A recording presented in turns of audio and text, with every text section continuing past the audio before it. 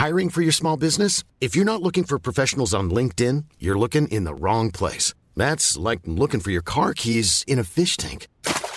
LinkedIn helps you hire professionals you can't find anywhere else, even those who aren't actively searching for a new job but might be open to the perfect role. In a given month, over 70% of LinkedIn users don't even visit other leading job sites. So start looking in the right place. With LinkedIn, you can hire professionals like a professional. Post your free job on linkedin.com/people today.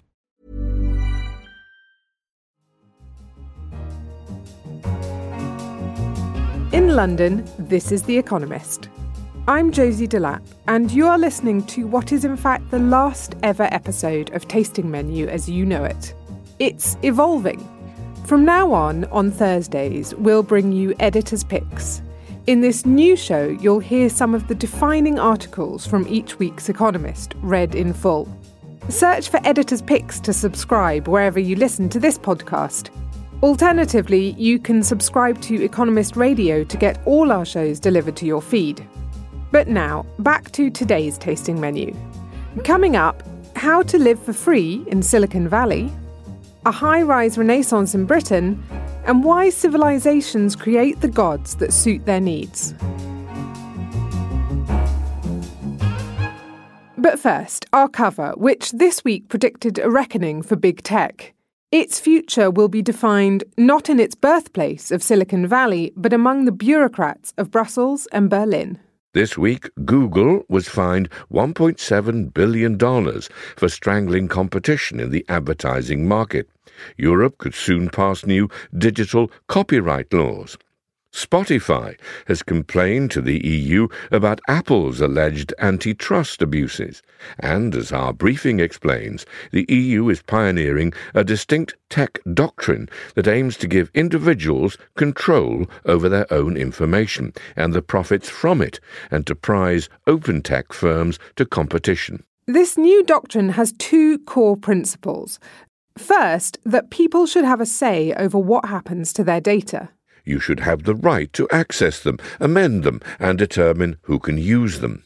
This is the essence of the General Data Protection Regulation, or GDPR, whose principles are already being copied by many countries across the world. The next step is to allow interoperability between services so that users can easily switch between providers, shifting to firms that offer better financial terms or treat customers more ethically. Imagine if you could move all your friends and posts to Acebook, a firm with higher privacy standards than Facebook, and which gave you a cut of its advertising revenues. Europe's second principle is that competition is good and should be protected. The EU has blocked Google from competing unfairly with shopping sites that appear in its search results or with rival browsers that use its Android operating system. A German proposal says that a dominant firm must share bulk, anonymized data with competitors so that the economy can function properly instead of being ruled by a few data-hoarding giants. For example, all transport firms should have access to Uber's information about traffic patterns. The approach is brave, but not without risk. It may prove hard to achieve true interoperability between firms. So far, GDPR has proved clunky. The open flow of data should not cut across the concern for privacy. Here, Europe's bureaucrats will have to rely on entrepreneurs, many of them American, to come up with answers. The other big risk is that Europe's approach is not adopted elsewhere, and the continent becomes a tech Galapagos, cut off from the mainstream. But if the European approach works, it could benefit millions, boost the economy, and at last find a way to tame the tech giants. To learn more, read the briefing in this week's issue of The Economist. You'll find it on all good newsstands and online at economist.com. The birthplace of the tech giants is unrecognisable from a few short decades ago. Big tech has brought big wealth, and the San Francisco Bay Area now has the highest cost of living in America. So in this endlessly entrepreneurial area, there's a new obsession: how to get free stuff. Alexandra Suich-Bass, who wrote about this for The Economist sister magazine, 1843, spoke to The Intelligence, our daily global current affairs podcast. A lot of companies offer referral codes. So if you recommend a service to a friend, you would get $10 off that service. One person I spoke to, Felix, who's a founder of a startup, figured out how to hack the system. So he spent $600 on Google Ads advertising Uber rides. And they performed so well on Google that people actually clicked through to the ads more often than they did Uber's own. When users would click through to his ad, he would get a credit. And he managed to amass $30,000 in Uber credit. So he rode around for free for a year, and perhaps even more impressively, ate for free for a year with Uber Eats, the meal delivery service. So he got 3 meals a day for free because of his hack. The latest episode of our Money Talks podcast looked at what life is like for women working in economics. A new report from the American Economics Association found that almost half of women academics in the field reported discrimination based on their sex. Ava Najapal was a professor of economics at Northwestern University, but left the profession because she found the environment so hostile. I felt like in order to deal with the environment, I had to become really tough. In fact, I know I've been characterized many times as tough as nails. And for economists, that's a compliment. But for me, it was always bittersweet, because when you become tough as nails as a woman, it turns out you kind of turn off people. and including the very people who do the aggressive questioning, by the way.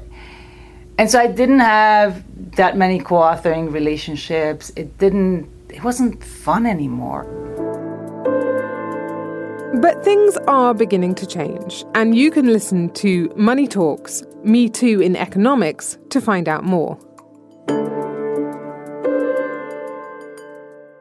In The Economist Asks, we looked at the often hostile environment of social media. Our guest was Ben Shapiro, a controversial conservative political commentator. His views on religion, gender, welfare, and a host of other topics have made him as many enemies as they have fans. But he is now arguing for a return to civil political debate online. We asked him whether he isn't guilty of stoking the very divisions he now laments.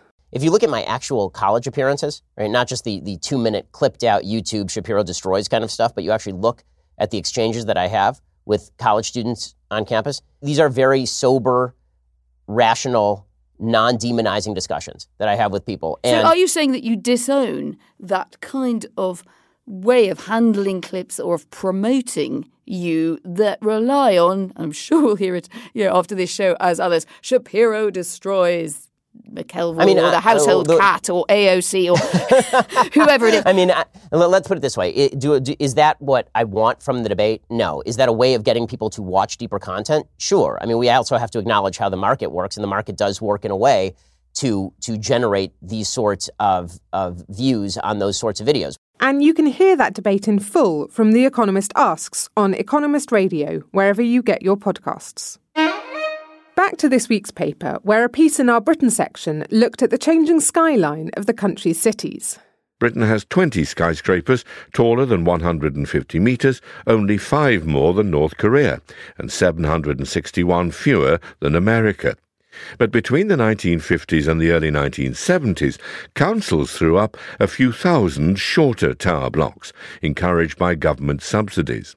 They were proud of their modernist creations. Acton Council issued tickets for the opening of its first tower.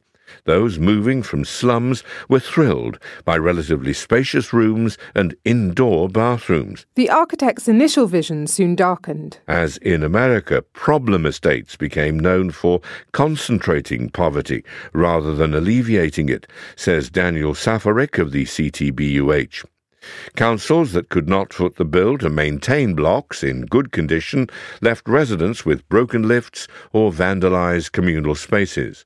By 2002, when a pollster asked Britons to pick out an image of their favourite home, none chose a tower. But London is now going through a high-rise renaissance. With real estate at a premium, the only choice is to build up.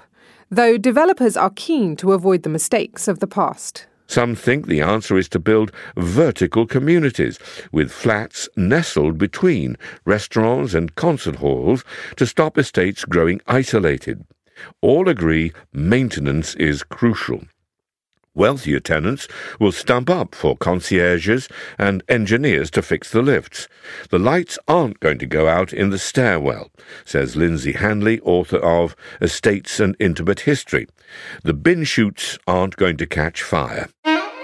From skyscrapers, this week's Science and Technology section turned its attention even further heavenwards to ask, when did humans start believing in an all-seeing God? A supernatural eye in the sky who cares whether people do right by others is a feature of most of the world's top religions. But it was not always so.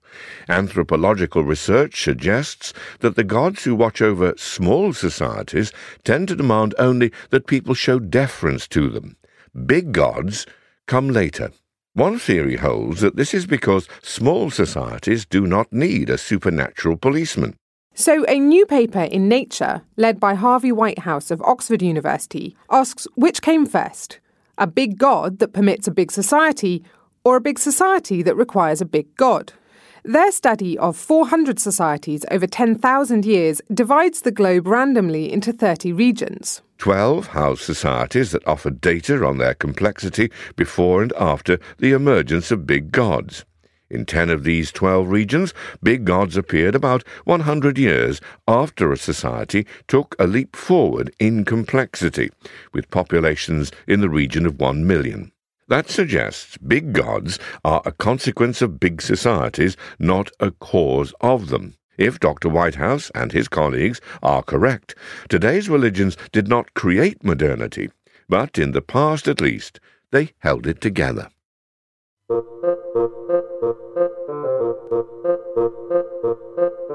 And finally, to Ethiopia, in a piece from our Books and Arts pages. Ayalkibet, a portly man in a garish white suit, is taking an oath. Hand raised, expression sombre, he reads a pledge to administer his cafe wisely. 4 colleagues nod in approval. But only for a month, prompts one, following the text as he recites it. Ayalkibet skips over that proviso. His colleagues look up in alarm. So begins a recent episode of Min Litazes, How Can I Help You? A hit Ethiopian sitcom in which the temporary manager schemes to extend his time in office. Who might this represent? Many viewers have seen in him a reflection of Ethiopia's new Prime Minister, Abiy Ahmed. The series is revolutionary. Until recently, even such gentle satire would have been taboo. Until 1974, Ethiopia was an imperial monarchy. Next came a Marxist junta known as the Derg, and then after 1991, the iron-fisted rule of the Ethiopian People's Revolutionary Democratic Front. Each regime upheld an absolutist conception of power that left little room for public dissent, least of all satire. That draconian approach created a sophisticated culture of concealment, in which resistance was disguised as obedience. You bow in front and fart behind, as a local proverb has it. In Amharic, the most widespread language, this is known as samnawak, or wax and gold, the studied use of words for ambiguous purposes. For centuries, poets and Asmaris, the bards and original satirists of highland Ethiopia, celebrated the glory of feudal overlords in songs that shrewdly hid their true meaning. The subterfuge has gradually become less necessary, and in the last couple of years, several programmes have been testing the limits of irreverence and even criticism of the status quo. The new trend is not about entertainment, says Behailu Wasi, the director of Min Litazes. The intention is to get a better country. Leaders too may learn to take a joke, though this may take a while. At any rate, most people remain wary of mocking Abiy directly. Last year, Min Litazes was briefly suspended, reputedly for going too far. Caustic Western-style satire, in which even a leader's appearance is gag fodder, is still unthinkable. One day, perhaps. That's the end of the final episode of Tasting Menu. But remember that you can still get your weekly delivery of highlights from our pages. Editor's Picks will be published every Thursday and will bring you a selection of essential articles read in full. Just search for Editor's Picks from The Economist, wherever you're listening to this, to find us. That's all for this week. I'm Josie Delap, and in London, this is The Economist.